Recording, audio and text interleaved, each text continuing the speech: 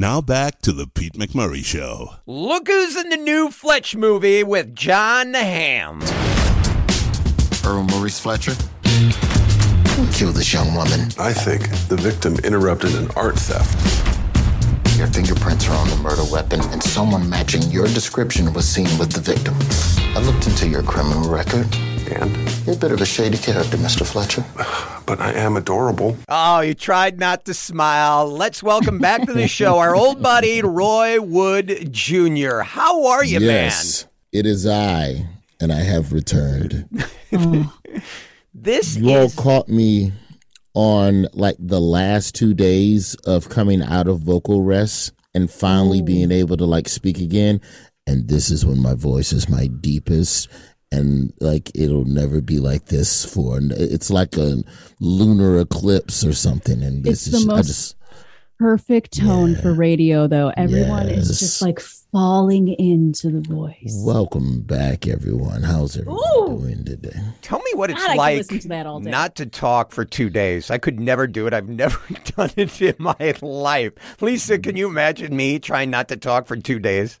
Oh, 2 weeks. 2 weeks. 2 weeks. I was at an Emmys party trying not to talk. You imagine being drunk, trying to keep your mouth shut? I saw that on Twitter. You look great. You look fantastic. Well, thank you. I was walking around with a dry erase board trying to communicate in monosyllabic. But yeah, thank you all for having me. How y'all been?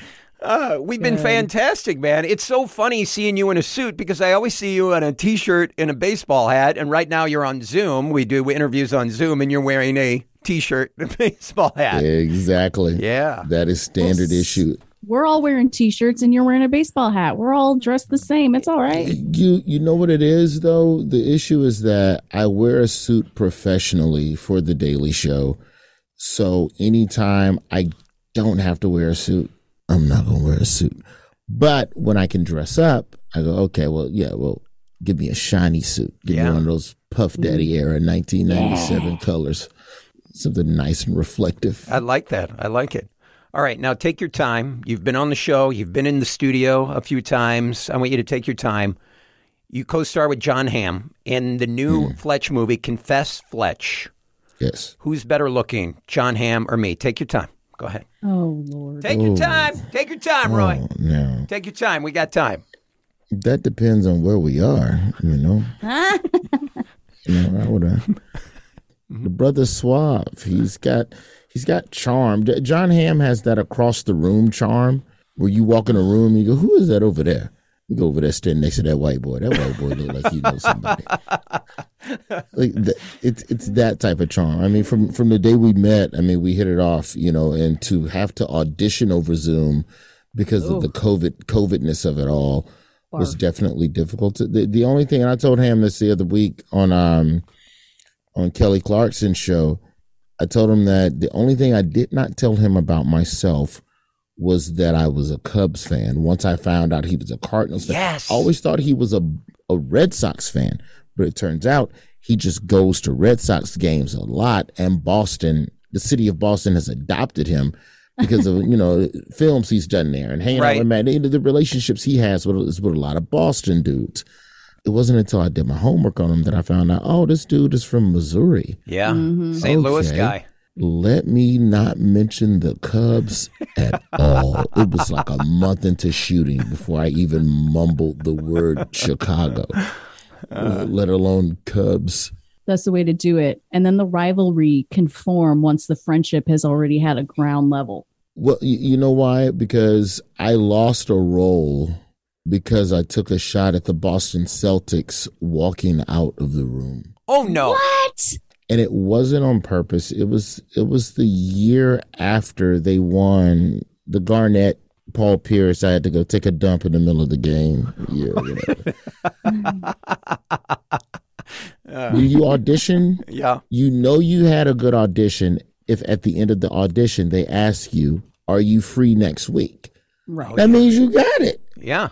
If it's Monday and you asking me what I'm doing next Tuesday, that means you want to see me next Tuesday. Yes. And give me some money.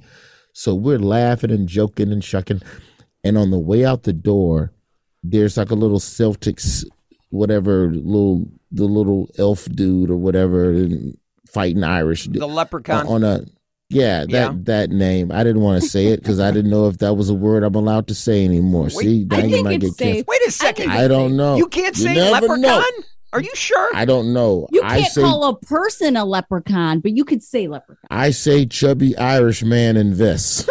That is what I choose to say. I like your style. Okay. So at the time, the Celtics were not having a good season. And on the way out the door, I go, oh man, the Celtics, they got to turn it around.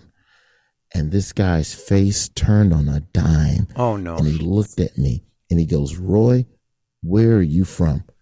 I go, I'm from Alabama. He goes, how's Alabama's team doing in the NBA this year? We don't have a team. Exactly. Thanks, Roy. Oh. And I never heard from him again. Like, really? That was such an innocuous comment. It wasn't even like a real smackdown. I get it. I sold sodas at Alabama football games in high school. For some people, it's gospel.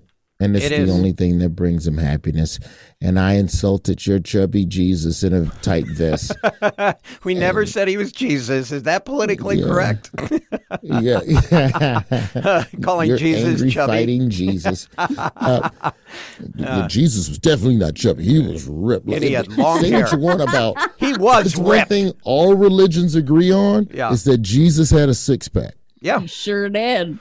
Every version of Jesus is 1% body fat, no matter who you pray to. Every Negative church I 1%. go to in the world, Jesus is ripped on the cross. He's ripped. He really is. Though. We That's just what take we it as do. normal. We Christians, we Right. yield Yeah. not to temptation. We gotta Yes. test you every Sunday. You gotta have him looking down at you in his loincloth so you stay straight. We're talking with Roy Wood Jr. You and I met when you were on Sullivan and Son. We both have a mutual friend, Steve Byrne. You've done a comedy series. You've been on The Daily Show for what, 7 years? Has it been 8 years? Yeah, it's Okay. 7 years. 7 years. this Already? week. It's been Next week. 7 years? It's September 28th will be 7 years. good for you, Congrats, man. What's it like doing a movie? Because a sitcom, you're there every day. You have a schedule. The movie, is it a month, 2 months, 3 months? What do you like doing better? We were in Boston for about 2 weeks. I will still say that shooting Sullivan and Son was some of the best years of my professional career. It got me prepared for a lot of different things in the industry. You know, Steve Byrne and I jokingly refer to it. We shot at Stage 10 on the Warner Brothers lot. We called our time at Sullivan and Son Stage 10 Acting School. We were paid to learn the profession. TV is more fun. Movie's got a better budget. You know what it's like here. Let me ping pong the question back. All right. All right, bring it on. In college, would you have rather gone to a class 3 times for an hour, Monday, Wednesday, Friday, or once for 3.5 hours? Ooh. That was always the choice in college, right? Right. Yep. You can do it long and get it out of the way, or you can go a little bit at a time over a longer period of time across the calendar. So a movie, you're banging 12-hour days every day for 2 months. Just every day that you work, it's going to be long. There's going to be a lot of boring stuff. Television is, even if you're shooting a single camera show, which is like shooting a movie, but, you know, shooting a multi-camera show like Sullivan and Son, it was a 5-hour day, and 3 of those hours you were chilling. Yeah. You know, so I think in the long run, if you're asking me what medium I would be more comfortable working in for the rest of my life, I would say television, because there's an opportunity to tell more interesting and diverse and an array of stories. The movie industry is dangerous right now. It's very dangerous, you know, in terms of the types of films that are getting greenlit based on what audiences are choosing to show up to watch. And it seems like so many scripts are dumbed down in movies right now because they're trying to appeal to other countries where English is the second language, and they don't want to have any difficult dialogue. They just want it to be like wham, bam, thank you, ma'am. Well, you know what also, and I got to give a shout out to Matt Damon, not that I know him, but still shouts out. He did an interview on the Hot Ones podcast, and he talked about it briefly, and that part of the reason why smaller, more interesting movies aren't getting greenlit as much is because the opportunity to make your money back in a secondary markets like Blockbuster Video and actual hard copy media sales is gone. So the only way you're going to make your money back is the box office. The streamer is going to pay to license it, but that pales in comparison to the revenue you would have gotten if you'd sold 1 million copies of the film in its DVD form. So the window to recoup your money is much smaller now for movie studios. So they're going to pick the stuff that appeals to the most people. Like niche stuff does not work, right. You know, which is why, you know, it's a blessing that, you know, Confess Fletch is in theaters. You know, we're theaters and on demand, you know, concurrently, because, you know, thankfully there's still, you know, and that's a shout out to Miramax, because they understand that, you know, certain films you still need to see on the big screen. You just, it just feels different. It's just a different viewing experience, and the jokes jump off the screen a little bit better, in my opinion, than they do at your house with a noisy kid and you kind of half watching it while scrolling through your phone. Well, and there's the energy of the audience around you. If someone starts laughing at something, it makes you more likely to laugh the next time. Everyone, it's like that group think. You get in that mood. Yeah. Everyone's like, it's like a party. We're all here to laugh. We're all here to have a good time. Yeah, I absolutely. And I remember going to see Scream 2, and the theater had staged for people in the Scream masks to come running into the theater right at the moment, at the beginning of Scream 2, when Jada Pinkett dies in front of the screen in the movie. She dies in a movie theater in front of people at the movies. Well, the movie theater walked someone, an actor, walked them out at our movie theater, reenacting what was happening on screen in real time. And then the Scream guys ran. Oh my God. That's great. Wow. People going berserk. If that happened now, a bunch of people will be shot. Yeah.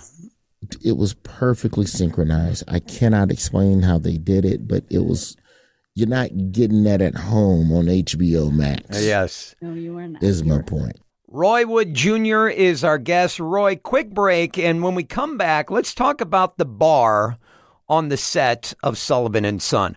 Roy is starring alongside Jon Hamm in the movie Confess Fletch, which is available now in theaters and on demand. More with Roy Wood Jr. on the way. Come back with me to police headquarters. I get it.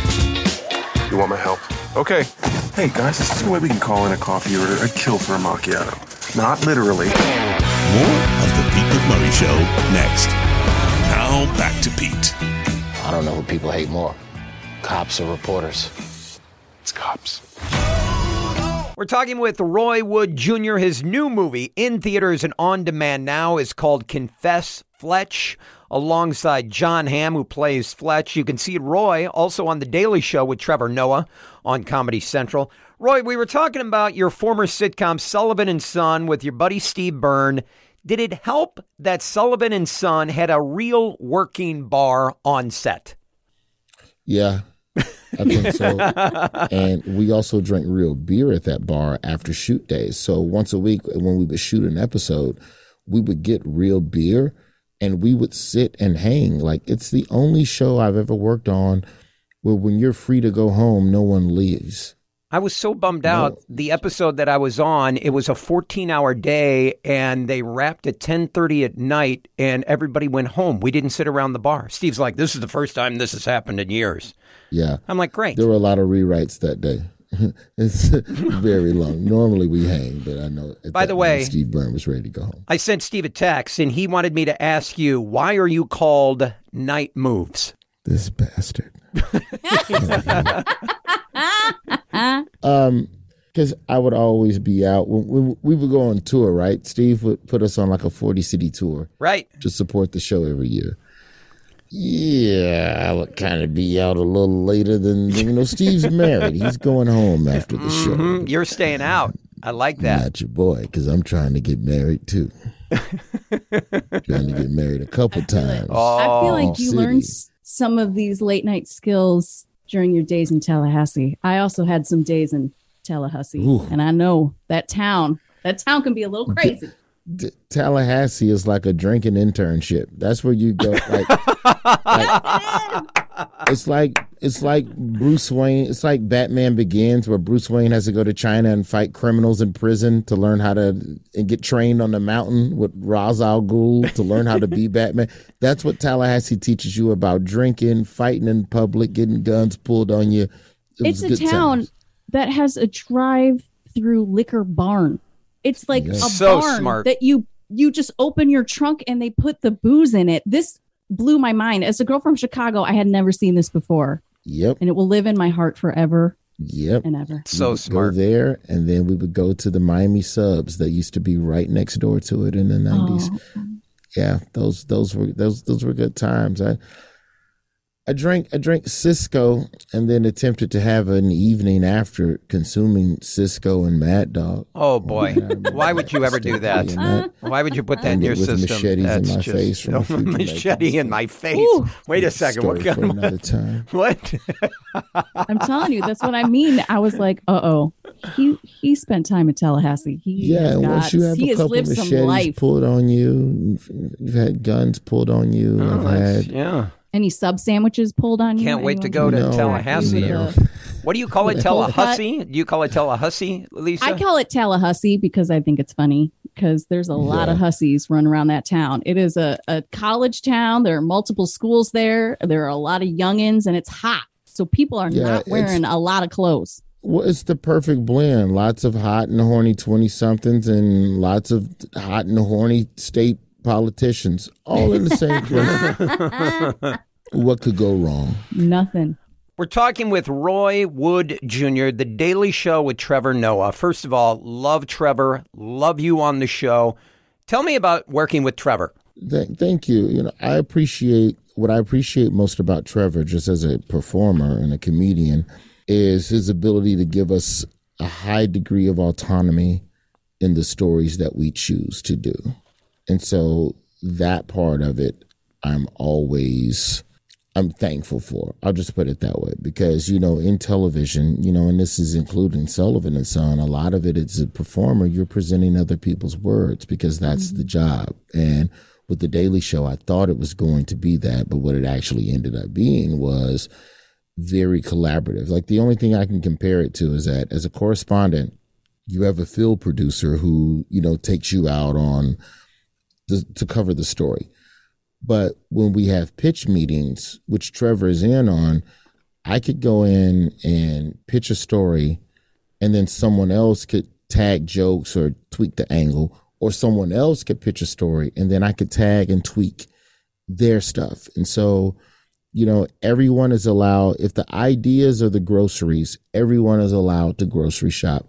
And then together as a group, we decide what meal to make from those groceries. And so, that's the part that I've been most thankful about because, in movies, even in something like Confess Fletch, there's only so far one way or the other I can take this character or the choices because the script is the script. Right. Whereas with The Daily Show, the script is the script, but Trevor has to shoulder the heavier days. And that's the advantage a correspondent has, is that when it's a big, like, I hate to say it this generally, but it's the only way it'll be understood. Like when there's a cop verdict day, we've had enough of those, or a Roe v. Wade day, or just some generally heavy day in America where the time plus tragedy, the time part has not run its course yet to make a joke. Trevor still got to go on TV and figure out how to be funny. Right. Because people are tuning in. I'm yes. Like, hey, they want man, the twist. Good luck with that. I'm going to be in my office today. Confess Fletch. We put the trailer online. You and John Hamm all over the trailer. It's in theaters now and, of course, available on demand. It is Roy Wood Jr. You're the best, man. Continued success. Hey, thank you all. Have a good one.